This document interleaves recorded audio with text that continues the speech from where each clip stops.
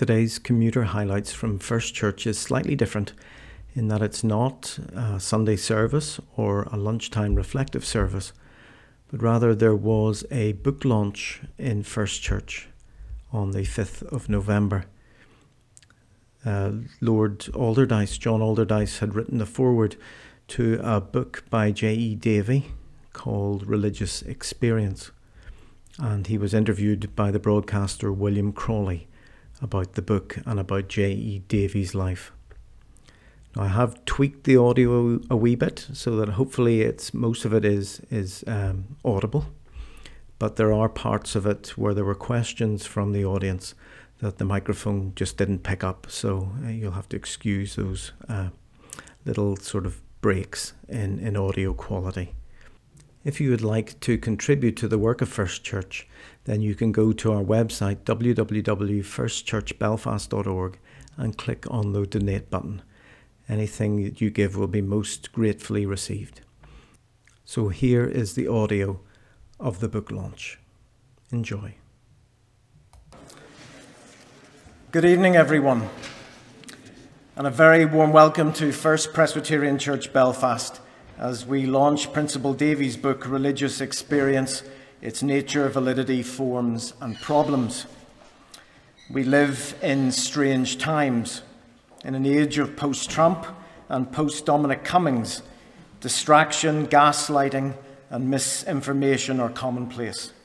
And for most people, that can be very unsettling. From the surety of modernity, we have transitioned into the uncertainty of a postmodern world. A world where demonstrable facts are now considered synonymous with ideology, opinion, and belief. What we need is certainty. Certainty within politics, economics, science, and every area that has an impact on our society. Though maybe not every area. Within religion, certainty is also something that is sought out by some people. You might see bumper stickers in the US declaring, "God said it, I believe it, and that settles it." Keep your eyes open because they're on their way here, and some of them have already arrived. But while churches that are certain in their faith and doctrine are growing in some parts of the world, that doesn't mean it's necessarily a good thing. In religion, certainty can be the mother of theocracy. And that's why we are delighted to facilitate the launch of a book that celebrates an unfolding revelation of God and of religion. And while that might seem like a frightening idea to some people, I believe that is where our hope for faith, Christianity, and religion generally lies. Maybe in religion, uncertainty can be the mother of curiosity and discovery. So again, let me welcome you all to First Church, the oldest in-use place of worship here in Belfast. Been open every Sunday bar COVID since 1783, and we're open this Sunday just in case you're passing by. It's a place where questions about faith are not shunned, but rather they are actively encouraged. So after that very blatant plug for this church, and before I invite Lord Alderdice to come up to the lectern, can I just plug another event that's happening here in First Church on the 17th of November.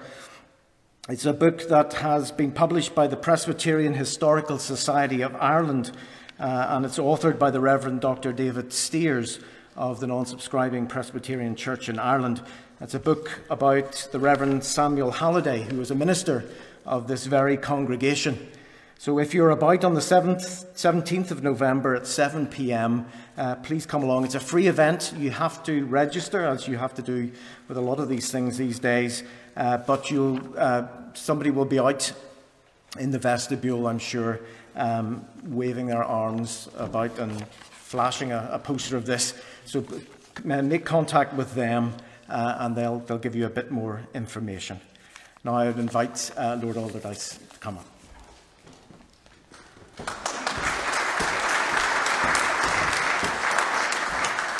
Reverend Simon Henning, thank you very much indeed. And thank you to my friends and colleagues here in First Belfast Presbyterian Church. Thanks to Des McKeown and to the committee for agreeing to allow us to have this book launch here.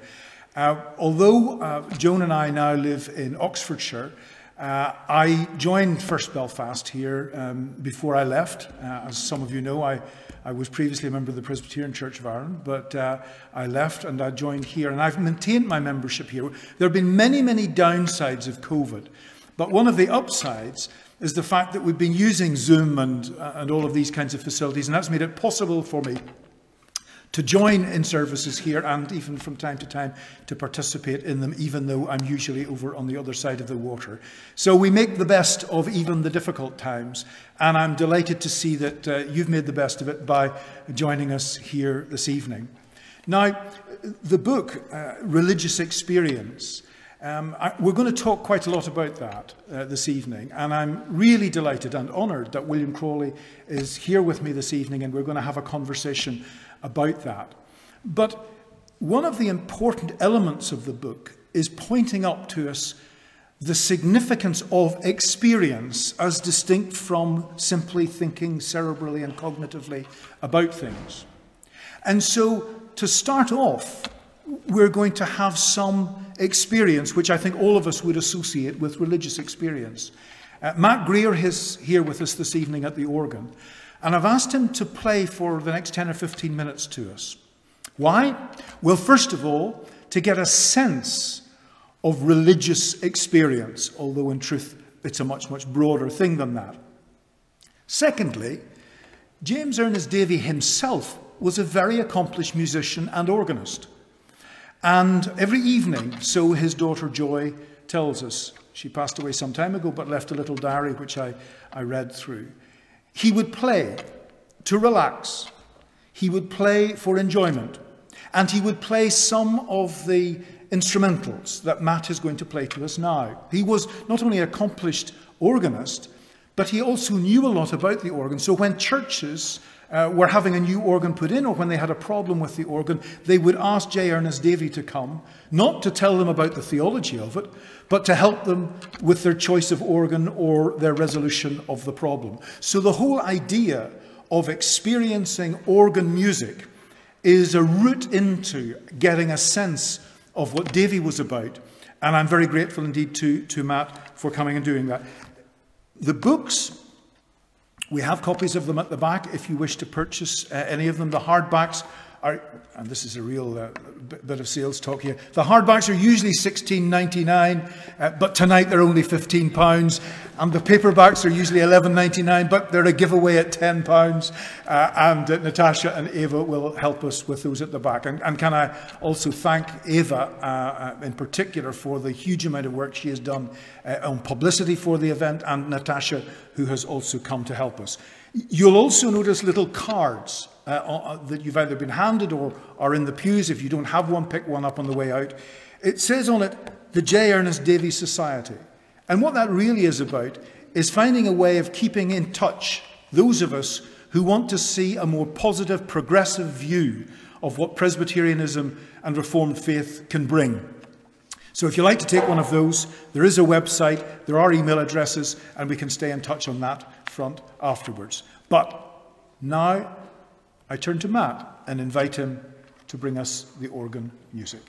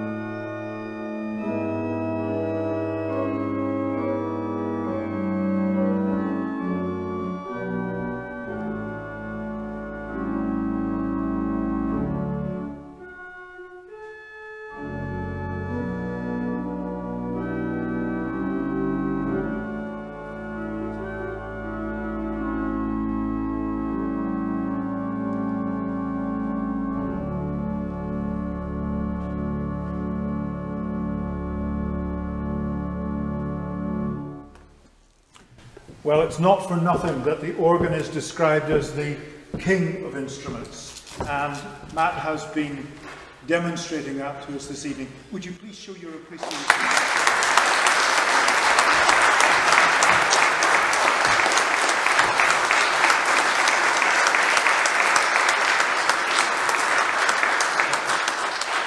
I'm going to ask Matt if at the end, when we finish, one guy that absolutely does not need any introduction either to this place or to any of you is William Crawley. William, I'm delighted that we're going to be doing this together this evening. Thank you very much, John. Can you hear us okay? Oh, that's great. Oh, I know so many people in this room. This is wonderful. Can I be biographical to begin with? I am one of those strange people, though I'm a journalist for a living, who actually watches the BBC Parliament channel. And one day I was watching the Parliament channel, it was my want, and I watched John giving a speech and I disagreed with him. And so in my personal non-journalistic capacity, wrote him an email in detail, explaining where he was wrong in this speech. And he invited me to his home, and we spent most of the day together in the kitchen, talking, drinking coffee, and becoming very good friends straight away. I think Ernest Davey might appreciate this, actually. Friendship that is born in disagreement, in the dialectic of two different positions that need not be threatened by the difference, but actually enjoy the difference. And I really appreciate what John has done in bringing us this book.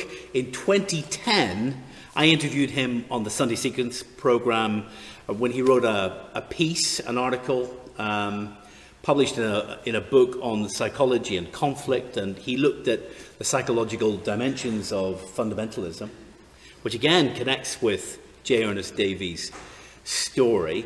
And the connection with me is quite deep, because when I was 18 years old and a first-year student at Queen's University, I loved, even at that point in my life, I loved courtroom dramas. I loved 12 Angry Men.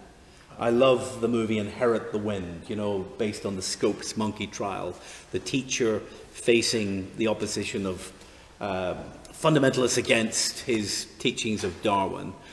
And one day I was pottering about in the bookstore near Queen's, and I happened across this really dusty, old, tan-coloured book, which was the trial record of J. Ernest Davies' trials at the Belfast Presbytery and the appeal of the General Assembly. I read it all the way through, and I read it kind of thinking of Henry Fonda and Spencer Tracy, you know, one man against the system. Hello, David Ford, how are you doing? There are probably a number of people here in the room who feel some of that, you know, where you are standing for what you believe and you feel the oppression of others who are not prepared to allow you to speak, and in the language of today, try to cancel you. And this is an early example, again, isn't it, of an attempted cancellation in 1927 when J. Ernest Davey was tried for heresy on five charges. I subsequently read the biography by Austin Fulton, which is this sort of red-coloured book, and it's very sort of anonymous looking, but it's kind of fascinating to get the story behind the trial. So it is amazing to me personally that I made this journey myself. I then subsequently started up a paper reading group for other students at the university. We weren't that kind of undergraduate, I'm afraid. And John Barclay, the professor of church history at Queen's, who was a personal friend of J. Ernest Davies, came along one night at my invitation. I asked him to give a paper about J. Ernest Davey and tell us more about him. Had that experience of talking to people who knew him. And not so very long ago, I read a PhD thesis by someone in Manchester University, just in the last 4 years, about J. Ernest Davey and this trial and his theology and the impact. So people are still interested in all of this, and yet somehow I never expected that 61 years after J. Ernest Davies' death, he would be bringing out another book. And it is this book, with the foreword by Lord Alderdice. And I want to find out more about, first of all, how this came about, and then let's all talk together about this remarkable life. John, where did you find it? I really thought after the trial, J. Ernest Davy didn't write very much more because of the psychological impact, I imagine the traumatic impact of that trial in his life. I didn't even know that there was this manuscript waiting to be discovered. How did you find it? Well, you're quite right. You referred back to that book chapter that I wrote in 2010. And it was a textbook. I was asked to write the chapter on it's a textbook on religion and psychiatry. And I had been asked to write a chapter on the psychology of religious fundamentalism. And this was, after 9/11, so really people were thinking about Islamic fundamentalism. But I thought, look, I lived in Ballymena. I know what fundamentalism is. I can smell it a mile away. And I thought, yes, because I'd read that Austin Fulton biography of Davy, and I was very interested in him. But I'd got involved in the political stuff and so on and so on. And I thought, no, I need to go back and read that. And so what I did then was I read that, and I read various other things. I read Our Faith in God Through Jesus Christ, which was his lectures in just before 1921, and then The Changing Vesture of the Faith, which were the Carey lectures exactly a century ago, 1921. Published the book in 1923, led to the heresy trial. But reading it, I was absolutely stunned. Here was this young guy, son of the Presbyterian Mounts, been to Cambridge, been to Edinburgh, comes back and writes a book in the very early days of psychoanalysis, clearly, absolutely understanding the principles of psychoanalysis, but applying them to the development of a whole society, theology, church, religious. I thought this is just absolutely amazing. And so I followed it up, and I had exactly the same question as you, because you've got this first book, then you have got Changing Vesture of the Faith, and then after that, there's a few bits of history books and a biography of Father Charles Davy, who's an evangelist. And then the only other thing really of any substance is in 1958, a couple of years before he dies, there's a monograph on the Gospel of St. John. But it was mostly stuff that he'd written 1927, 28. And I thought, I just cannot believe that this man, described as the brightest thinker the Presbyterian Church in Ireland ever produced, stopped thinking after the heresy trial. Like you, I thought, it's clear. He was terrified. He didn't want to go through all of this again. He had two choices, either leave and go to Scotland or somewhere else, maybe Germany, where he'd been in Heidelberg, or to stay and just be incredibly careful. And I couldn't believe it. I thought, there must be some lecture notes that he wrote extra bits on, or some papers from somewhere or other. And so I started looking around. And eventually I came across someone called Paul Gilmer, who subsequently became a great friend, who was a friend of the Davy family, who helped he was an executor of Davy's daughter's will. And Paul and I met and we talked about things, and I explained to him, I thought, there must be some way, Paul, we could find something. He says, well, actually, there is a manuscript. And I said, where is it? Why didn't you tell anybody? Where is it? And so he got me this manuscript, which was typed up. You remember the old hand typewriters, and you could actually see the kind of threads of the typewriter ribbon through it.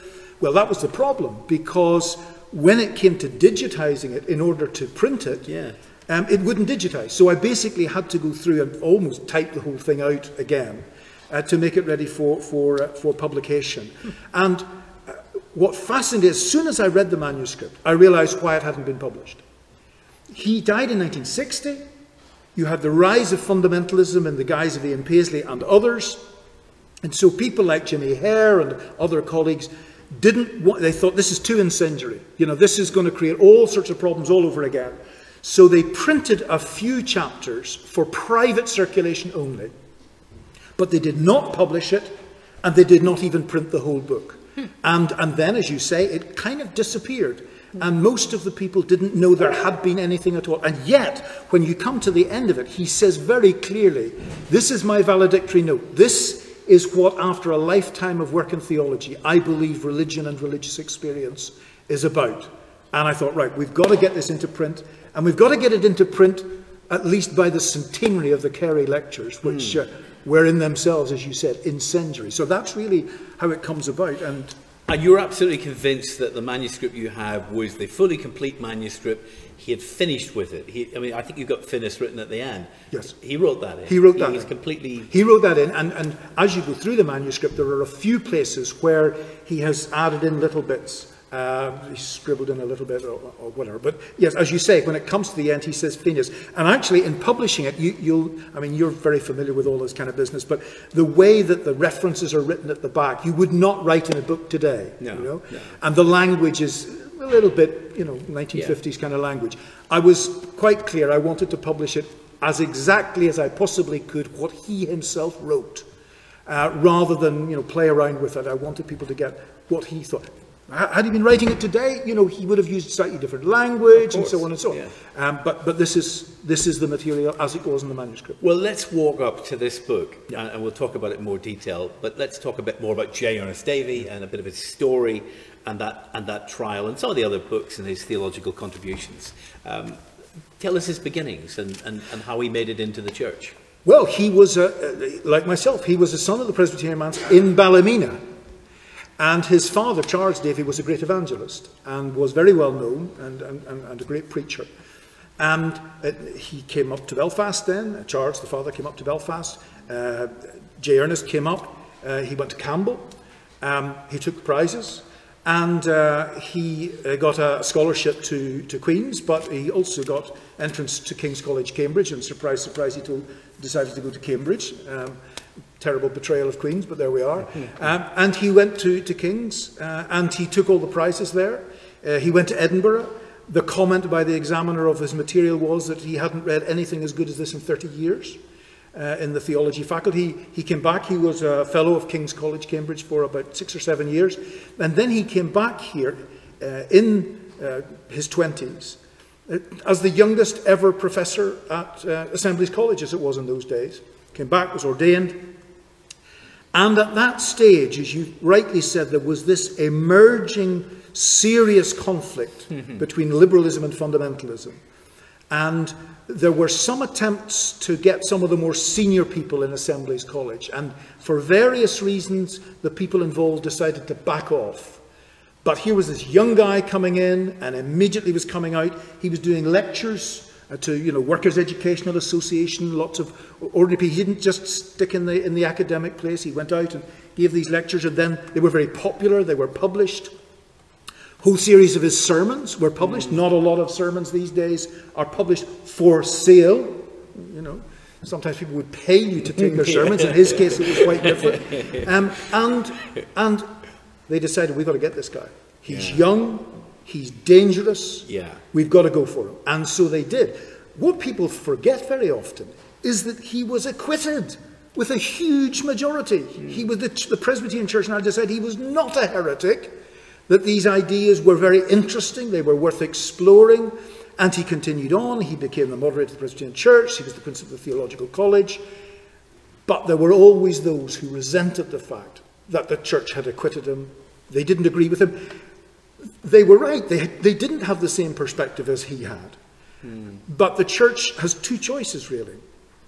As a democratic church that says everyone has the right and responsibility to read the scriptures for themselves, you either will have disagreements but stay together, or you'll have disagreements and you'll split. And the Presbyterian Church has done both of those things over the years. And I said a number of years ago, probably around about that time when we met to have our first long chat, that actually it was really important that the Presbyterians did have an argument, because if they didn't have an argument, then it was the peace of the graveyard. It was dead. So we need to have debates and arguments and discussions about these things and disagree. And that's what happened with J. Ernest. And in those days they could hold it together. I'm not sure that that's the case now. Well, though there was a split away, of course, the Evangelical Presbyterian Church founded out of the exodus of those who brought the case against him. That's right. That's right. The Reverend James Hunter, he became known as Heresy Hunter because he was always on the lookout for it. And he took actions against a number of people, including J. Ernest Davey. And as you say, he was the minister of Knock Presbyterian Church. He was a very unusual man. So a biography has been published quite recently by Bill Adley. I'm not sure whether Bill is here or not, but he published a book about James Hunter. A very interesting character. And actually it's interesting that some of the disagreements between such liberals as there are left and more fundamentalist people actually was around even in Knock Presbyterian Church itself. It's interesting that the 20s, of course, are very interesting, as you say, for the fundamentalism, modernism dispute. At one point in my life, I was assistant in First Presbyterian Church in New York before I came back to Ireland. And a very famous minister there, of course, Harry Emerson Fosdick, in 1922 preached a sermon called Shall the Fundamentalists Win? And Rockefeller was a member of the congregation, and he had that sermon printed, 160,000 copies of it went across America, and it led to an enormous eruption, really, within American religious life. So that's happening. The Scopes Monkey trial, I mentioned, the Inherit the Wind, I think that's happening as well in the United States. Some of those ideas are coming over here, particularly with evangelists coming over and bringing those ideas here. And of course, J. Ernest Davey comes from an evangelical background. I understand, I think I recall reading that he, as a young man, was part of the Children's Special Service Mission, CSSM. That's right. Was that in Portrush or Ballycastle or somewhere like that? I did that myself back in the day, in Ballycastle as well. So he comes from that background. Do you think that some of those who were opposed to him, like Hunter and Greer in the trial, were particularly irritated by the fact that he came from that background, that this was Charles Davies' offspring? I think that probably did play some role, but I think the main problem was the environs of the time. And one of the things I wrote about in that chapter on fundamentalism is that fundamentalism occurs in situations where communities feel under existential threat. And of course, in 1921, we've had all the centenaries, but Ireland is divided. There are huge fears in the Protestant community, south and north. And so people retreated into this fundamentalism. W.P. Nicholson, as you say, came back from America with all of this very strident evangelical approach. And indeed, some of the senior politicians came to him and said, now don't you be attacking the Catholics because, this place is unstable. And he said, no, I won't. I'll stick with attacking the Plymouth Brethren for some reason. The Plyms, he called the Plyms, and liberals. And true to his word, that is what he did. And of course, then subsequently, much of the way he approached things was taken up by Ian Paisley. So, yes, I'm sure there was the kind of betrayal sense that this son of the manse and son of an evangelist turned, as it were. But I think there was also a problem of the times and the context, and they couldn't really understand what he was trying to say. Because when you read through this book, it talks about things like conversion, and it helps to explore the nature of conversion as not just a Christian thing, never mind just a Protestant thing, but as something that happens for people in all religious communities when they are at a certain age and stage and become persuaded by their experience. And those speeches he made, I mean, it's not the typical kind of, we call it a trial, but I mean, it's a series of speeches, really, isn't it? They are infused with a kind of evangelical passion. Yes. And maybe that was part of the difficulty of nailing him down as well, because he sounded so preachable. Absolutely. And one of the things that the book is really about is, and Changing Vesture of the Faith is even clearer about this, is that things that we associate with religion, like doctrines and even creeds, rituals, church structures, sources of authority, he says, all of those are passing things. Yeah. Those come and go and change. But experience, the passion you describe, the feelings, that is the authentic thing. That's what gives conviction, is the feeling that emerges, which is one of the reasons why it's during adolescence that you very often get conversion. And it gives meaning and purpose to the whole thing. And I think that was quite disturbing to many of the fundamentalists, because here was this guy talking about things they knew and valued, but pointing in a somewhat different direction than the one they were pointing in. He was still rooted in the experiential, which they were too. Yes. But interpreting it in different ways. Absolutely. They brought 5 charges against him. So we're talking about the doctrine of the Trinity, the divinity of Christ, the infallibility, inerrancy of the inerrancy of the Bible, because he said, "You're right. I don't agree with the inerrancy of the Bible, nor do I have to." So he pleaded on that one, and he got that one through as well. What else we got in there? He's got imputation and forgiveness, his understanding of that, which was not typically a Calvinist kind of reading of these things. Do you think he got away with it, or was he actually guilty? Well, you mentioned John Barclay. Because John Barclay said to me, he was more of a heretic than these guys ever realised. They just didn't have the intelligence to nail him down. That's what he said to me. Well, that was very typical of John, as you know very well. I was very fond of him, but he was a somewhat cynical and delightful man. But no, I mean, I think there is some element of truth in it, in the sense that if you can picture the trial, and you've given a delightful kind of picture of it, and when it comes up to the centenary, I hope somebody does dramatise it and actually produce a programme, because I think it would be very dramatic. But here's this extraordinarily gracious man. Every criticism that is made of him, he responds to it with courtesy and grace and takes it seriously. And these guys who are his accusers are pretty horrible people. They twist things, they tell things that aren't true, they attack. And I think a lot of the people who were sitting there didn't necessarily understand what was going on, but they thought, do I want to live in a church with this guy or with these people? And they thought, that's not a hard one. And they decided, this was the kind of attitude that they wanted. I think there is some truth that maybe it was a bit beyond something, but I think too, the attitudes within the church then were very different from the attitudes that came subsequently. Sometimes it's put out there that a lot of these fundamentalist attitudes are the truth as it always was before these guys took us all astray. And actually, I don't think that's the truth at all. I think that a lot of the attitudes that were around amongst more liberally minded people were the authentic attitude. I mean, Christ was criticised for exactly the same reasons, by the same kind of people. So I think what he was trying to do was authentic. And I get a sense people grasped that, even if they didn't necessarily understand all of the things he was saying and how he was putting them. The trial was covered every day in the Times newspaper. This was a cause célèbre. This was a big deal. The last heresy trial in Ireland, though in 2002, I went down to Dublin because we thought there was going to be another one. Do you remember the Dean of Clonmacnoise, Andrew Furlong? And I went down and I was covering this, and we weren't allowed to record it, so we brought a stenographer to capture the entire trial, because I thought this is the first heresy trial since Ernest Davey. The Dean of Clonmacnoise is accused of being a heretic. The bishops are all lined up there.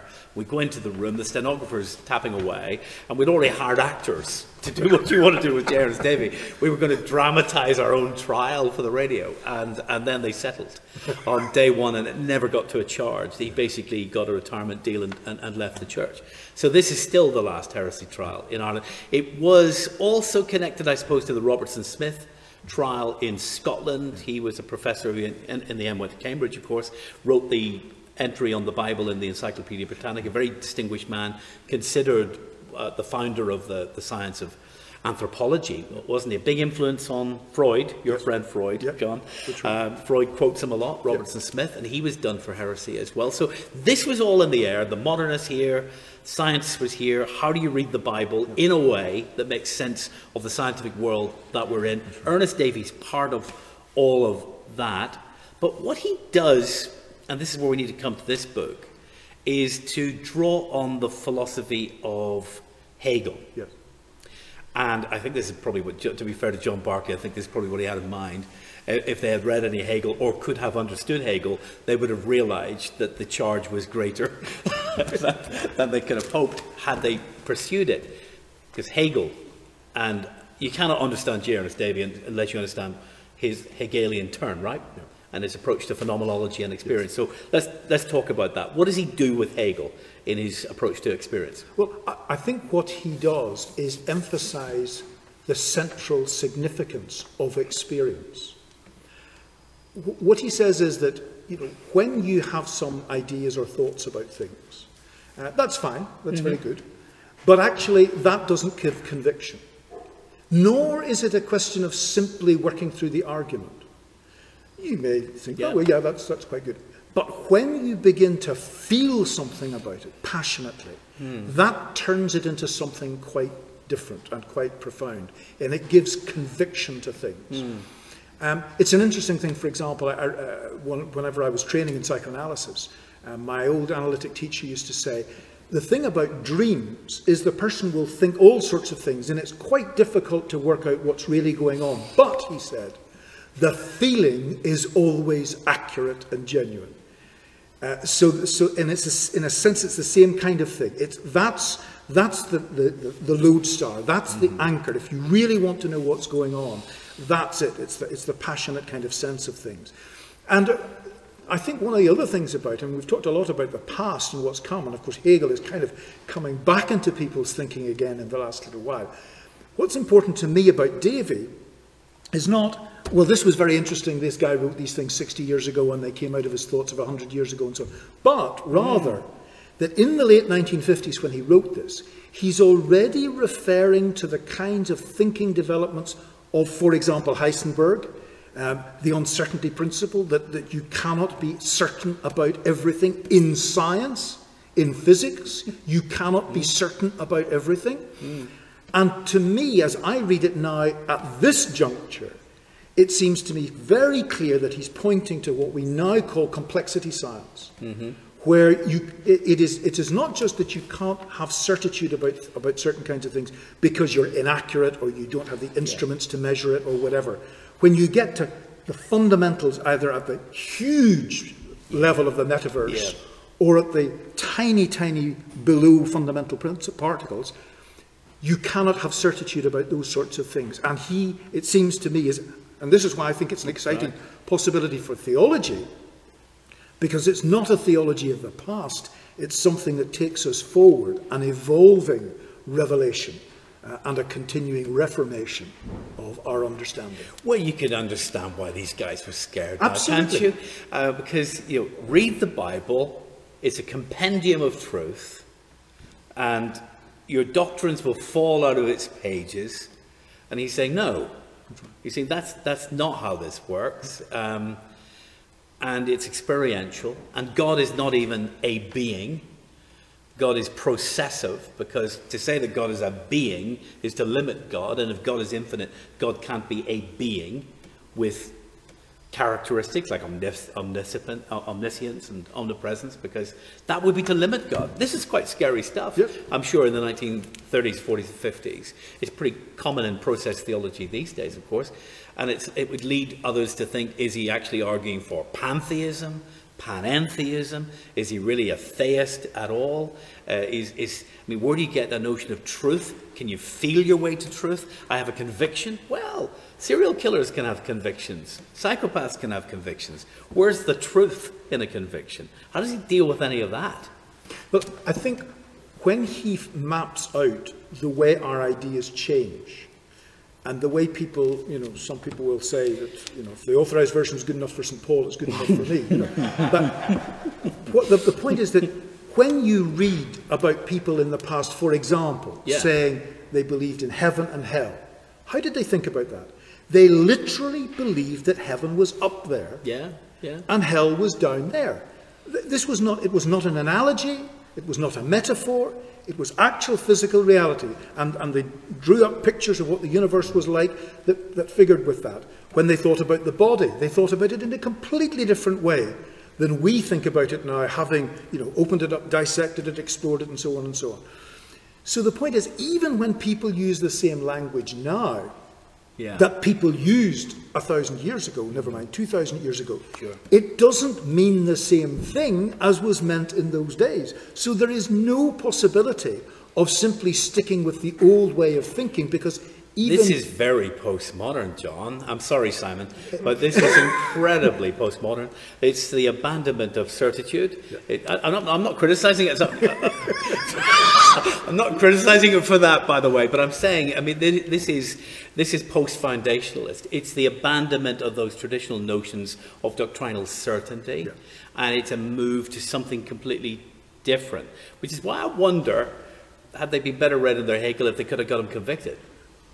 Well, somebody asked me a few days ago, would he be taken to heresy trial now, and if so, would he be convicted? And I think the truth of it is, if he was taken to heresy trial in the Presbyterian Church in Ireland today, he certainly would be. No, they would get him out without a heresy trial. And therein is a whole other story. There's a paragraph of the code that just triggered it. Be gone. Absolutely. But I'm not sure, when you say it's postmodern, actually I think postmodern is getting a bit dated. It is, yeah. And I think we're beyond that now into something that is actually much more substantial. I mentioned complexity science. Yeah. Complexity science is not mush. It is actually looking at the reality of things and saying, you know what, the reality is more complex than that simple way of looking at it.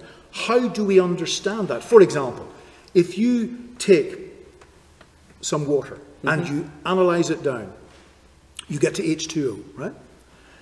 Now you can analyze and understand everything that there is to know about hydrogen and everything there is to know about oxygen, and it tells you nothing about water.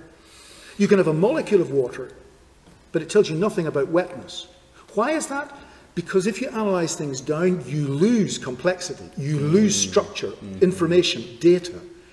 And it's only when you bring those things together that you can actually understand it. And this is why we've moved beyond the science of people like Galileo, Copernicus, Newton, all of whom were religious people, but all of whom wanted to take thinking forward with the conviction that the truth and the search for truth was not just a search in faith, it was also a search in knowledge. And Pope Francis, for example, talked about how faith and science are twins in the search for truth. And I think that's the approach of Davy. It's not trying to find some kind of funny alternative or whatever. It is saying, I really want to know the truth about this. Yeah. And the truth is complex. It's not How simple. do you determine the truth then, for Davy? I think what he would say is you cannot determine it finally. It is a pilgrimage. It's a path. We understand a little more. We understand a little more in conversation with others, in exploration, in study, in thinking, in the archaeology that reveals things to us about the All past. right, so that we let me didn't know. restate the question then. How do you know if you've taken a step even towards truth, as opposed to away from it? In a way, I suppose you go back to the quotation of Gamaliel, that if this is of God, it will prosper, ultimately. And if it's not, it will fall away. Just that. If an idea hangs around long enough, it's from God? Not just that. There's also the question of authenticity and experience. If you tell me something and it doesn't impact on me, then I won't believe it. It may even be true, but I won't believe it.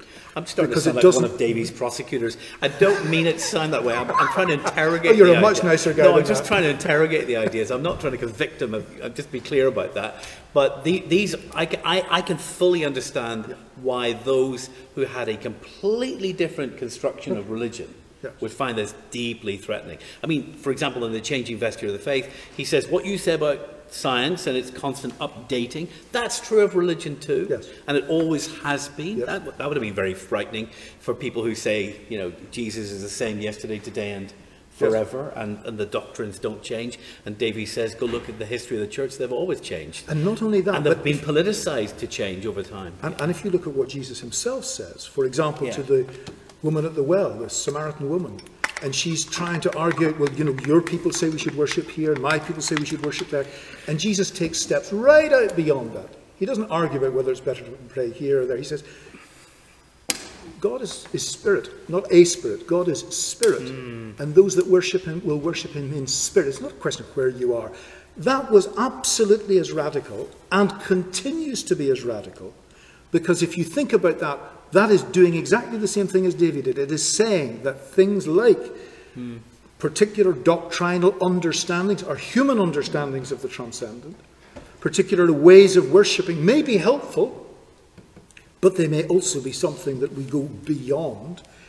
And the structures of authority, you've already referred to how they can turn into something quite unpleasant. They can, And- yeah. And we need to move beyond that. So this is not something that is being unfaithful to what Jesus Christ said. On the contrary, Jesus, who was himself the radical, who, by the way, ended up not in a heresy trial, but on a cross because of it, that is what he believes himself to be following. And I think he was trying to follow that.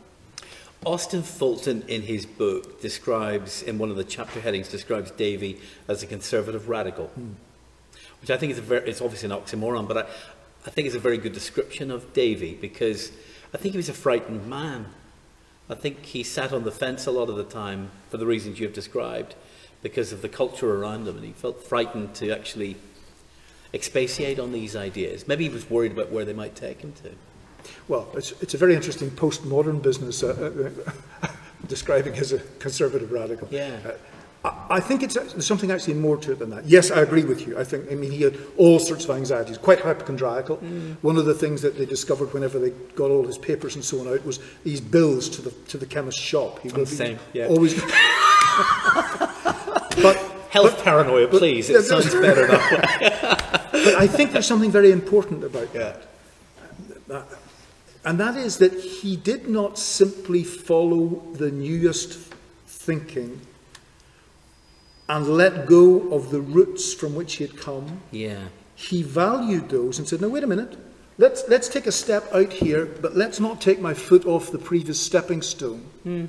Because there is actually something important there that should not be lost. And I think that's one of the problems for many liberals, is that in trying to move forward, they abandon some things as primitive, backward, and so on, which are not. They are of the essence of humanity and our relationship with God and with each other and with the universe in which he has placed us. So I think there are liberals who abandon that and lose something of enormous foundational value.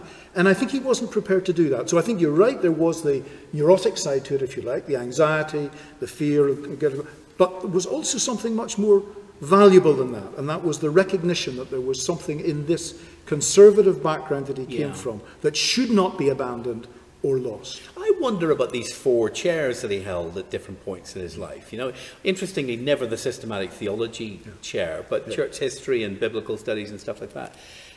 I mean, if you saw someone with a CV like that today, you would think there's something odd there. Someone's sort of, why are you not settled in your academic pursuit and becoming a lifelong specialist in this one? Well, how do you jump from being a professor of church history to New Testament and then Old Testament and things like that? How do you jump around like that? I know a lot of people see this as an example of the spaciousness of Ernest Davies' mind. I have to say I don't.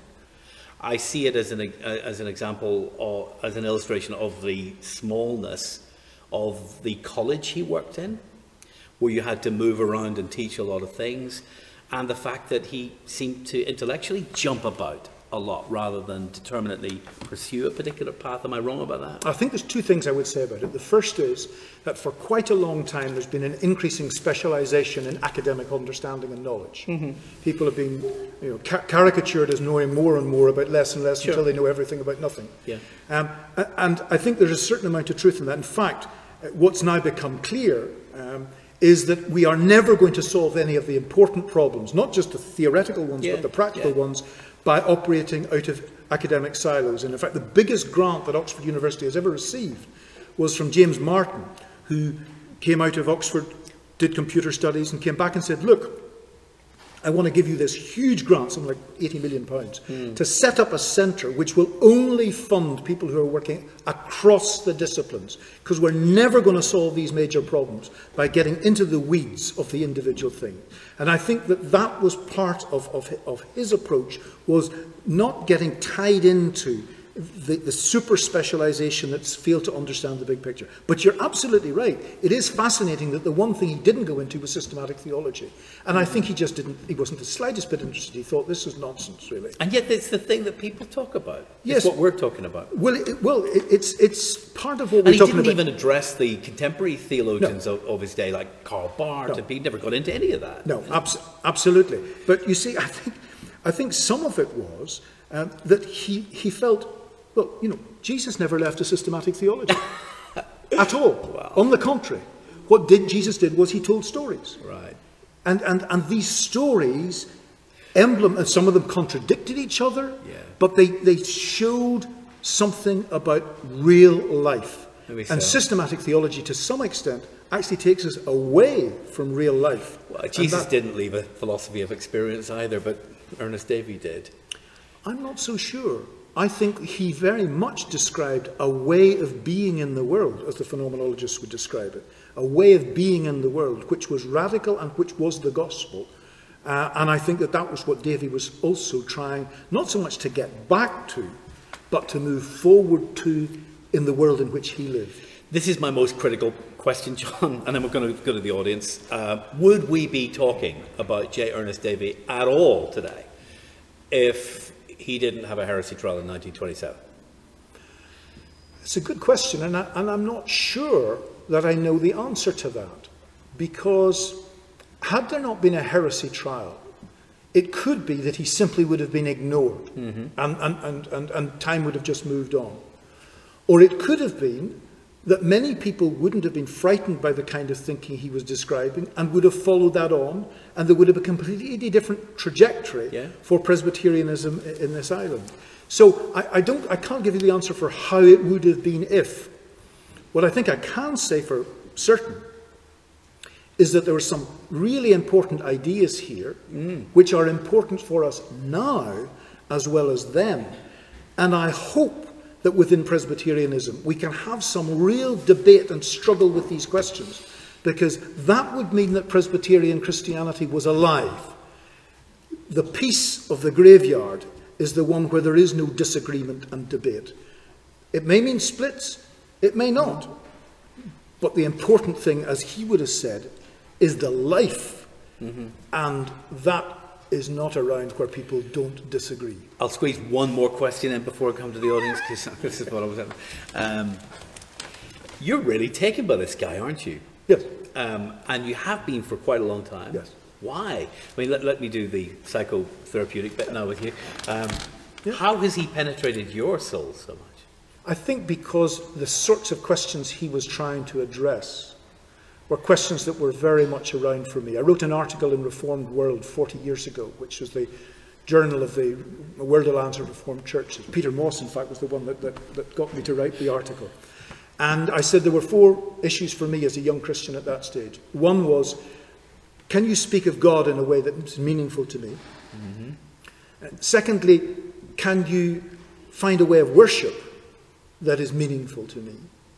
Thirdly, can you create a community of which I can feel a part? And fourthly, what is it to be a Christian? And I went off into political life and did a whole bunch of stuff which you're familiar with.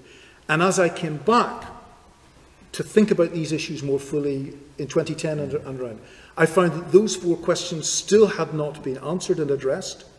But the more I began to explore them here, and of course the fact that he was open to the psychological perspective, fascinated me and has given me stepping stones to take forward my own thinking and faith and conviction.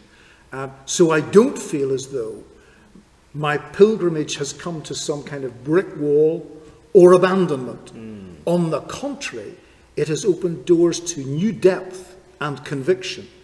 And for me, that's a welcome thing. Not that he has the answer to everything, on the contrary. Of course. But he opens a door or a space or a window that I find it helpful to walk through, and others may find that with him or with others. That's not what's important.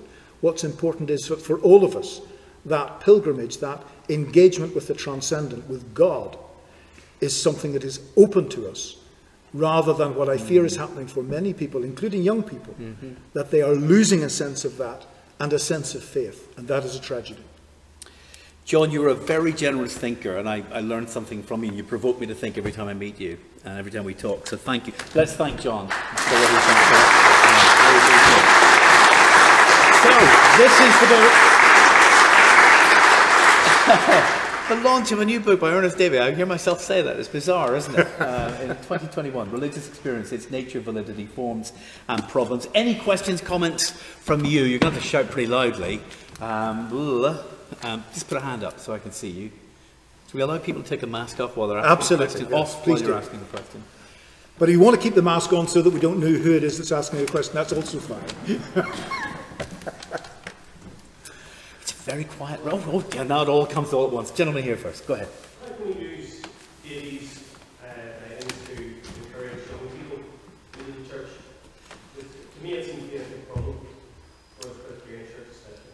how can we use Davy's writings to make the church more attractive for young people? Yeah. To me, it sounds like he could be a real gateway drug to get people in. I think you're right.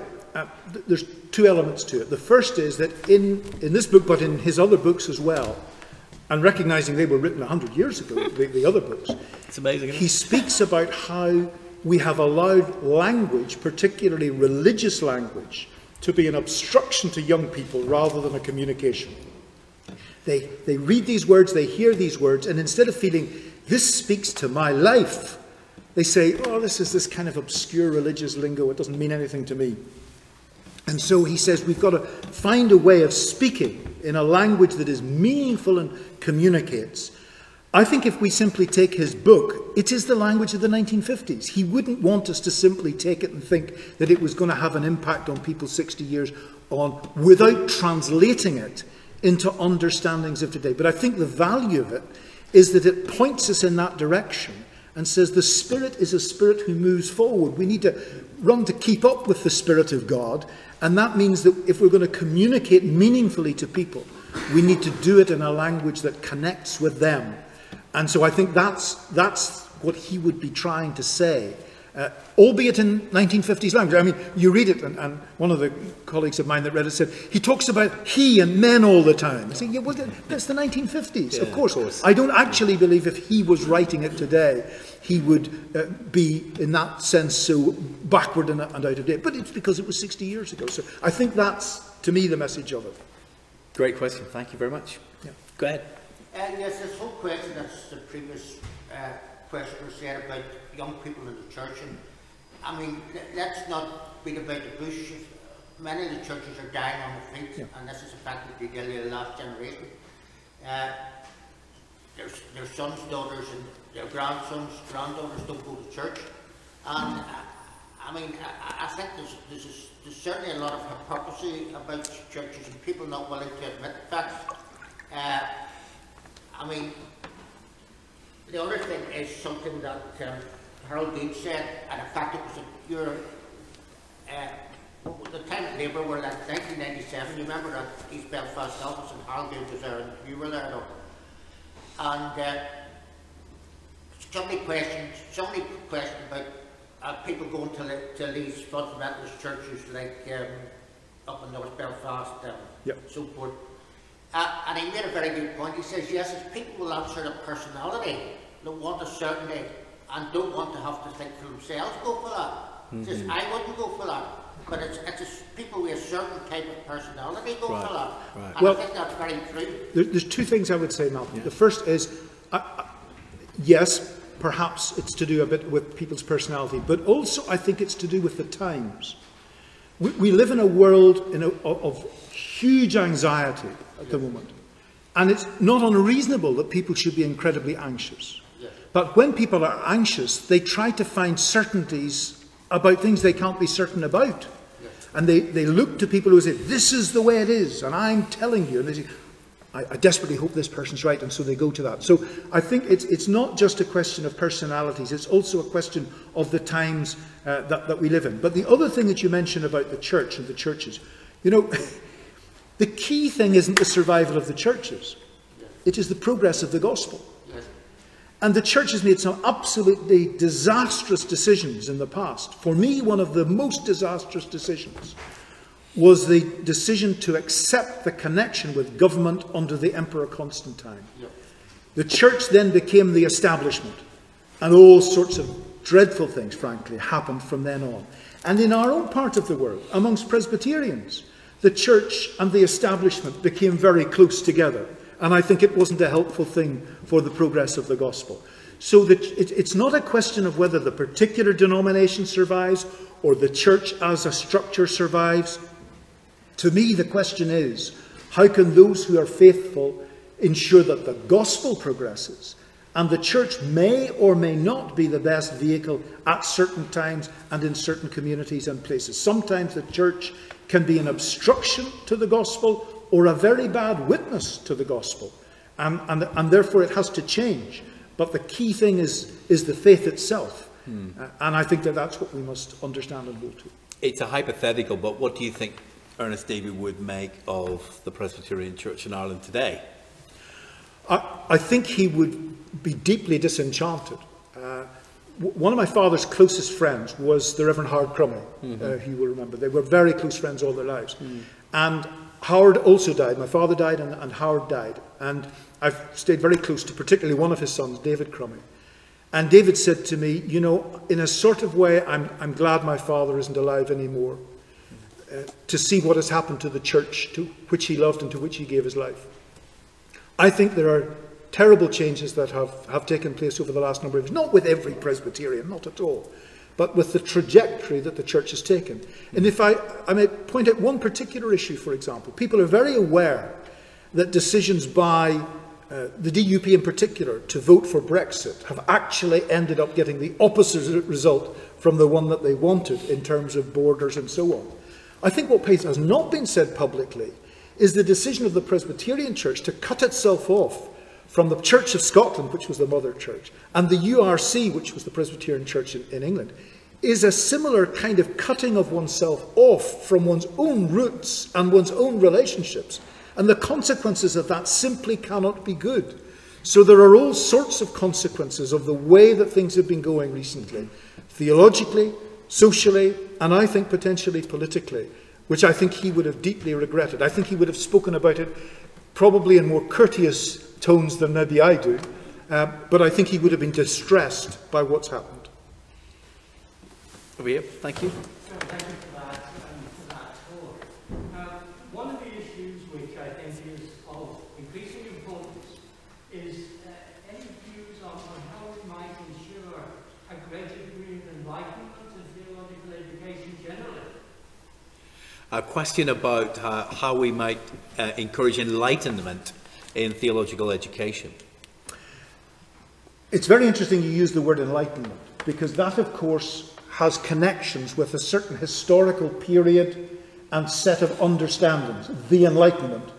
One which was extremely important for Presbyterians because the Scottish Enlightenment in particular was hugely significant globally in all sorts of ways, not just philosophy and religion, but architecture, engineering, medicine, and so on. I've come to the view in the last number of years that we actually need not just another Reformation, which I think we do need, but actually another look at enlightenment, because some of the ideas that developed from it, the excessive rationalization, for example, has, I think, run its course. And there's actually not just an opportunity, but a crying need for us to move forward in our thinking. I mentioned things like complexity science. One of the interesting things for me is looking at how we approach complexity theory and apply it to theology. I think if we can engage in that forward movement of thinking, rather than going back to old sterile arguments about, well, you think that and I think that and so on, but rather understanding that there's something that goes beyond that. Now, the difficulty is that can be pretty frightening to some people, and it will make some people become more fundamentalist.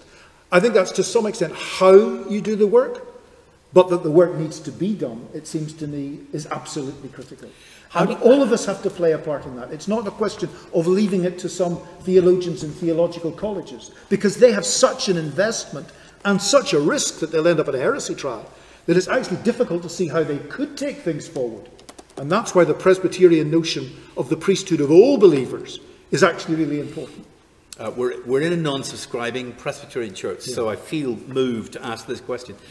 Given that you're talking about science as a research program, and with the analogy there that theology can be a research program as well, constantly updating, constantly responding, pursuing, never settled, never comfortable in certainty. How do you feel about creeds? How do you feel about the Westminster Confession of Faith? If you read the Westminster Confession of Faith, there's two things about it. First of all, anybody that reads it will see how absolutely firmly it is couched in the historical, political context in which it was written. There's no, I mean, it's absolutely clear. There's no way anybody could write something like that now in that kind of way, because it was done in a particular context. The second thing is that it was done in the Jerusalem Room in Westminster. Now, I know that room because we meet there for political meetings, but we meet there for faith meetings as well. And when I get together with colleagues from the House of Lords and the House of Commons, and I'm sitting in that chamber and I'm thinking, you know, this is where it was written. and this is the context in which it was written, and I understand how much the politics of the time affects everything that goes on around a place like Westminster. And I understand that the politics of the time affected the Westminster Confession of Faith too. So for me, the question is, what do I believe, and how is my belief being influenced and moving forward in a positive and constructive way? It doesn't seem to me creeds are something you write and leave in a box for 2,000 years.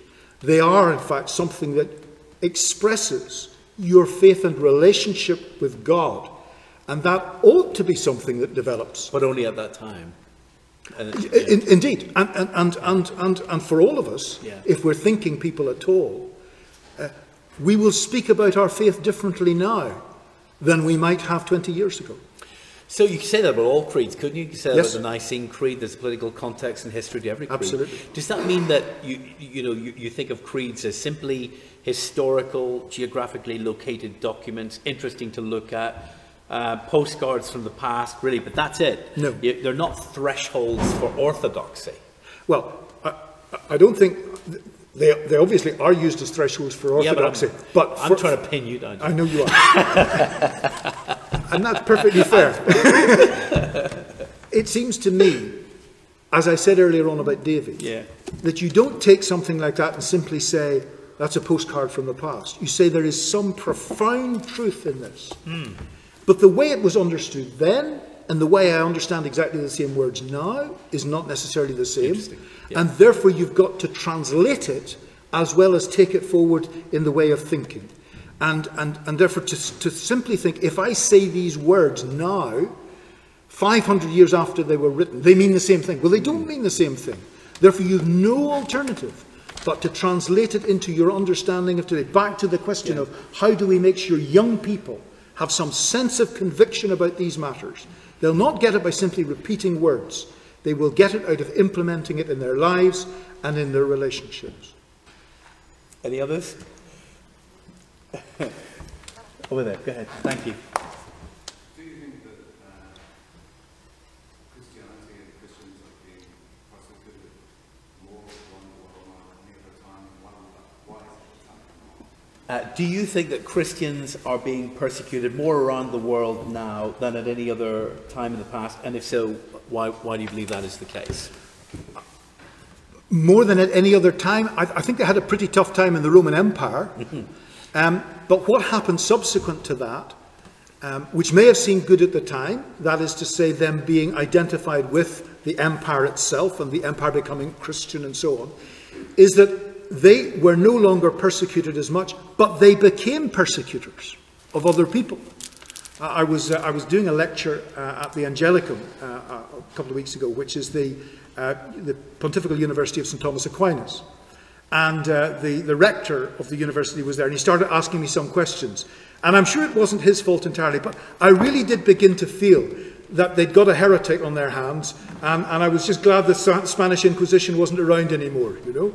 And you could feel that there were times when the church became the persecutors of others. It was the case for Presbyterians. They were persecuted. And at times they have actually been the ones who were in charge and were not very sympathetic to others either. So but there's no question that there are many parts of the world now where Christian brothers and sisters are having an absolutely horrendous time. There is no doubt about that.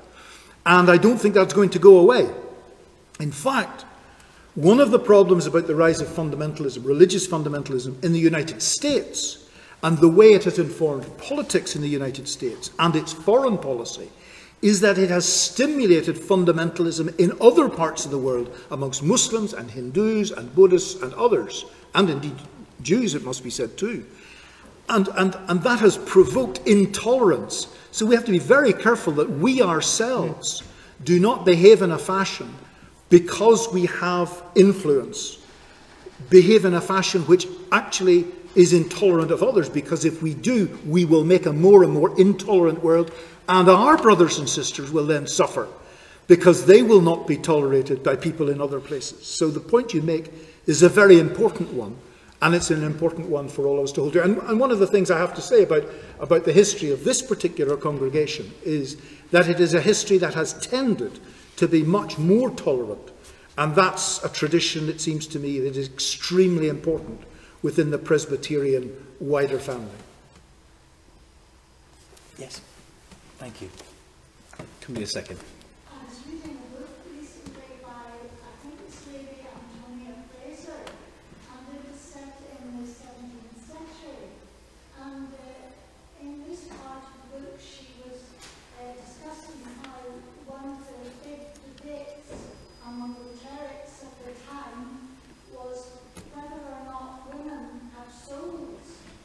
And I was wondering, do you think that the intolerance among some churches still and among some peoples might suggest that that debate is not finished completely? Did you all hear that? A question about Antonia Fraser and one of her novels, a debate in the 17th century about whether women had souls. Some of the clergy were debating that. Is that question still resonant today, really, for some people? Well, I think the point you're very elegantly making is that there is a resurgence of misogynism, and there's, I'm not sure that I totally understand it, but it does seem to be an almost inevitable element of fundamentalism, particularly religious fundamentalism, that women are disregarded or disrespected or treated badly. As I say, I'm not entirely sure I completely understand why it is, but the evidence is absolutely clear. It happens again and again and again.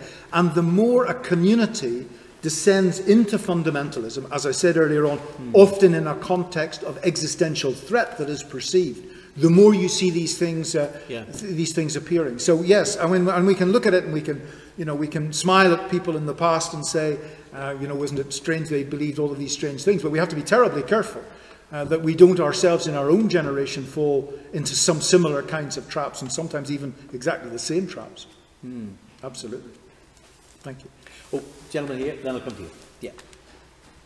Not knowing much about his writings or about him on Damien until this book, did you have much thoughts on experience of the Roman Catholic Church or their interaction of the Presbyterian Church with the Roman Catholic Church in the last 100 years? Yes, I mean, he didn't devote himself particularly strongly to institutional ecumenism. Like systematic theology, I think he wasn't particularly interested or excited in that in itself. And he writes about the different perspectives, particularly in The Changing Vesture of the Faith. But in a sense, he wanted to get back beyond that. His closest friend, actually, was the Jewish rabbi here in Belfast, Rabbi Schachter. And they would meet very frequently to study the Hebrew scriptures, because both of them were very adept at languages, including Hebrew in particular, but also Greek, because he was a New Testament scholar. So he was much more interested in that deepening of the understanding than he was in institutional ecumenical relations. And he doesn't say that much about that. But he was very highly regarded and respected, and there was no sense amongst people in the Catholic community or in other communities like the Jewish community and so on, that he was other than open to engagement with them. And there are a lot of very interesting and positive comments about him. For example, sadly, when he passed away, I saw quite a number of letters from people in the leaderships of the various churches, and indeed churches outside of Ireland completely, because of the regard in which he was held. But no, he didn't say a great deal about institutional ecumenism. Thank you very much. Mark. John, thank you. It was very, very interesting, very good to listen to. And you had said, I think, that Ernest David might be useful to conversations amongst Presbyterians and different strands of Presbyterianism today. Could you talk a little bit about what would that look like? And specifically, what issues might we talk about? And he's a fundamentalist, still a fundamentalist, if you reconcile with him around things that you fundamentally differ on. Let me take the last bit of the question first, the question of fundamentalism. For me, fundamentalism is not a set of beliefs. It's a way of thinking about things. People may have quite conservative beliefs or quite liberal beliefs, and either could end up being fundamentalists. I know lots of liberal fundamentalists. I know lots of people who are fundamentalist atheists. You get fundamentalism in all sorts of contexts. It's a way of thinking which is black and white, which says, I know, you don't, you're wrong, I'm right, this is the solution to everything, I know it. It's a whole way of thinking about things rather than a set of views. So there's absolutely no problem about people having different perspectives and holding in the relationship between them, holding those different perspectives. One of the things that's really important for liberally minded people is to value what conservatives bring to the table, because they hold certain things that are different but are really important to not be lost. And vice versa. I have a very old friend, Ed Shapiro, who's been a psychoanalyst for many years, and he wrote a book recently called Finding a Place to Stand. And I asked him about this book. I said, what have you learned in all of these years of work and so on? What's the thing that is most important? And he said, it's very simple, John. What I've learned that is really important is when there is someone with whom I disagree, I have to ask myself the question, what are they right about? Not what are they wrong about, that's easy, I can write pages on that. But the question is, what are they right about? And whether that person is a liberal or a conservative, or even someone outside the Christian faith, totally. What is it that they have grasped that I need to learn from and can learn from, and being open to that. So to me, that's the issue really. It's how you hold these things rather than the beliefs themselves.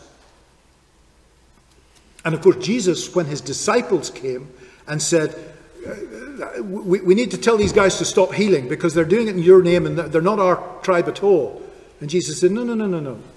That's not the kind of person I am. That's not what I'm about. Mm-hmm. If these people are doing good things and they're doing it in the same way and the same name, then there are people too. And I think that's a very important part of it. The first part of Mark's question had to do with the issues that he might help us with today. I mean, obviously the issues of today are not the issues of his day in many cases. So you might have to imagine your way to an answer to this question. How might he help us with some of the defining issues of our day? I think one of the things is understanding that when he talks about many of the things he talks about in terms of religious experience, he's talking about something that is common to all people of faith and even people outside of faith. For example, when you look up at the mountains, look up at the Alps, and you get a feeling inside yourself, an appreciation. If you're not a faith person at all, you'll still get that feeling, but you will attribute different explanations and different meanings to it. But if you're a person of faith, whatever faith, you look at the mountains, you feel a sense of awe, and you think of it in terms of the meaning of your faith. One of the problems about things like doctrines, structures, and rituals and liturgies is those are the things we disagree about. Those are the things we differ on and argue about endlessly. To me, that's one of the reasons for the failure of the ecumenical movement. They focused on that. What he talks about in this book is the thing that is common to all humanity. One of the things that makes us human beings. And for me, the thing to do is for us, with our different perspectives within the Presbyterian family and beyond it, is to recognize those essential components of being a human being and our relationship with the transcendent, with God. Those experiential bits that are part of being a human being. And don't lose that when we're talking about the different perspectives that we have and the different explanations and the different practices that we have.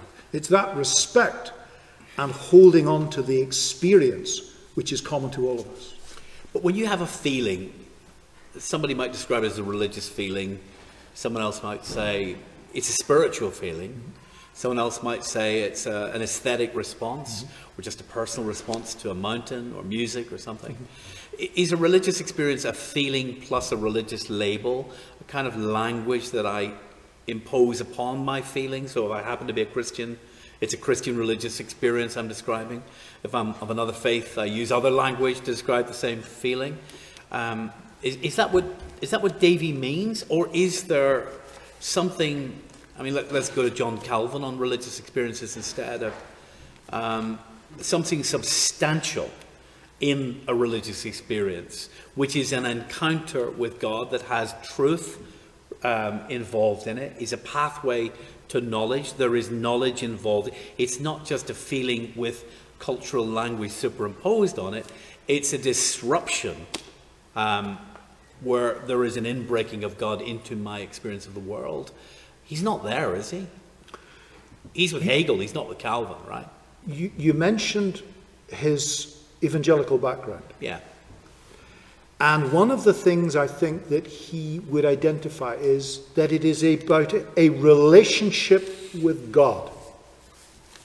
That's fundamentally what it's about. And when evangelists are speaking about it, they talk about that question of relationship with God. Sometimes they talk about it in terms of relationship with Christ, more than God.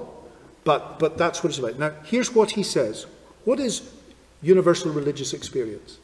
It consists of such experiences as are involved in the process of perceiving and maintaining ultimate relationships. The most ultimate, the most real, the most compelling form in which we conceive our relationships with each other, with the universe in which we live, and with God. It is, and if somebody is non-religious, it's simply a question of inverting it. What is the thing that is the way of engaging with the world for them? And for some people it's football, and for some people it's other things. But for those of faith, that is the ultimate guiding relationship of their lives. And I think that's what he focuses on. More than belief, more than structures, more than even the church. It is that relationship with God that is for him the lodestone. We're nearly out of time. I could talk all evening. I'm sorry I've kept you all too long. John, did you want to have a word? Was that you moving there? No, well, I'm sorry you guys weren't standing up because this is like video. I can't see you. Oh, bless you. You don't need to see us, John, honestly. I think that, this is not an easy book to read. It's difficult stuff. I find it interesting he says that Christian conversion is conversion to Christ.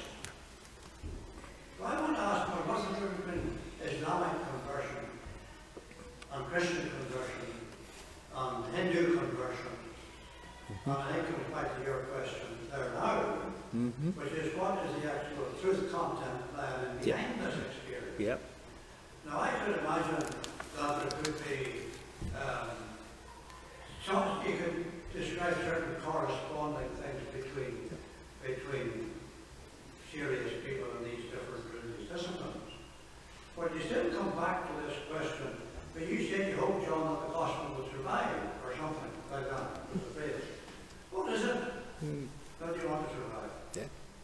What's the content of it? And for me, and I think clearly for him in his writings, the content is the gospel that Jesus himself proclaimed. Not all the other explanations that were given subsequently, but the gospel that he proclaimed, not just in what he said, but in how he lived, and the sacrificial way, ultimately, in which he lived. So the fact that you say that religious experience is something that is common to all humanity doesn't mean that every explanation or understanding that anybody gives is an equivalent of each other, or that they're all kind of the same. What is the same is this insistent striving in human beings to engage with what we call God, that which is transcendent, beyond us, and all the ways that you were referring to earlier on. And people give different explanations to it. It doesn't mean that any one explanation is as good as any other. The reality is the explanation you give is probably going to be related as much as anything to the culture in which you grew up than anything else. But do I believe, does he clearly believe, that there is something essentially special, different, and best about Jesus and the gospel that he proclaimed, the way he lived it, and the opportunity he gave us to engage through him to God? Yes, it is different and special. And the challenge for all of us, one might even say the responsibility for all of us, and that was perhaps an essential component of the Reformation, the insistence that all of us should have the scriptures to read in our own language, not because we would then be told what to think about it, but rather that it would enable us to find a way closer to God in our generation and in each succeeding generation. So that gospel is the gospel of Jesus Christ, the way he lived, how he related, and the message he gave us. That is something very special, and sadly being forgotten, lost, overlooked by many people, especially young people, because the way it has been practiced and the language it has been used and the way it has been lived out does not have for them the kind of conviction that is essential to any real belief. I don't agree with you. That is not my reading of J. Ernest Davey. I'll just say this. That is not my reading of J. Ernest Davey. He's a universalist. He believes that the texts in which a gospel is communicated are fragile, not fixed. They're contextual. This is the story that works for him. It's the story that makes sense of that religious impulse for him, the Jesus story. But he also says that other faiths around the world are equal paths to that same religious enlightenment and truth. He believes that there is a substantial experience, John, I think, but it's shared. And I keep going back to John Barclay on this, and I keep sounding like a prosecutor. I don't mean to sound like a prosecutor. But this is not the Westminster Confession of Faith. It is certainly not the Westminster Confession of Faith. And if those who were trying to prosecute him had done a better job, or hired me, I'm pretty sure we would have convicted him. But the question, even though I'm not disagreeing with him, but I'm just saying, I'm just saying. But the question of Christian faith, I think there's a risk you might be imposing what you're hoping Ernest Davey might say on what he actually says. John. Can I need to go now because I was making We were hoping to get a walkout tonight, John. this book as an argument for Christian apologetics.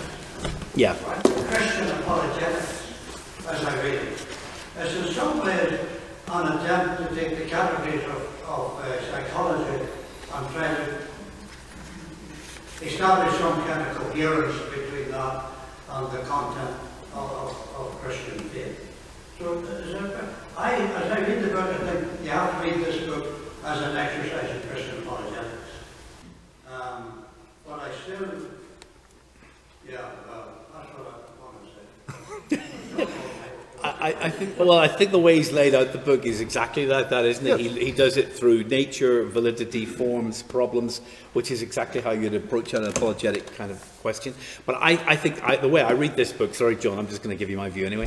The way I read this book is the final chapter in the story of Ernest Davey. He starts off, he'd been to Heidelberg, he'd met all these German thinkers and theologians, he had discovered Schleiermacher, he'd discovered Hegel, he was on a certain path. It was certainly not the Westminster Confession's path, certainly wasn't the Reformed Calvinist path. It was a continental European philosophical path, and that process thought that he got from Hegel goes through all of these books, including The Changing Vesture of the Faith, and even his reading of church history, and it results in this, which is really where Hegel starts, which is an attempt to do phenomenology, to explain experience, to explain consciousness, and ultimately for Hegel, and I think they come to the same point, the difference between God and consciousness is completely evaporated. I think you need to be careful. All right.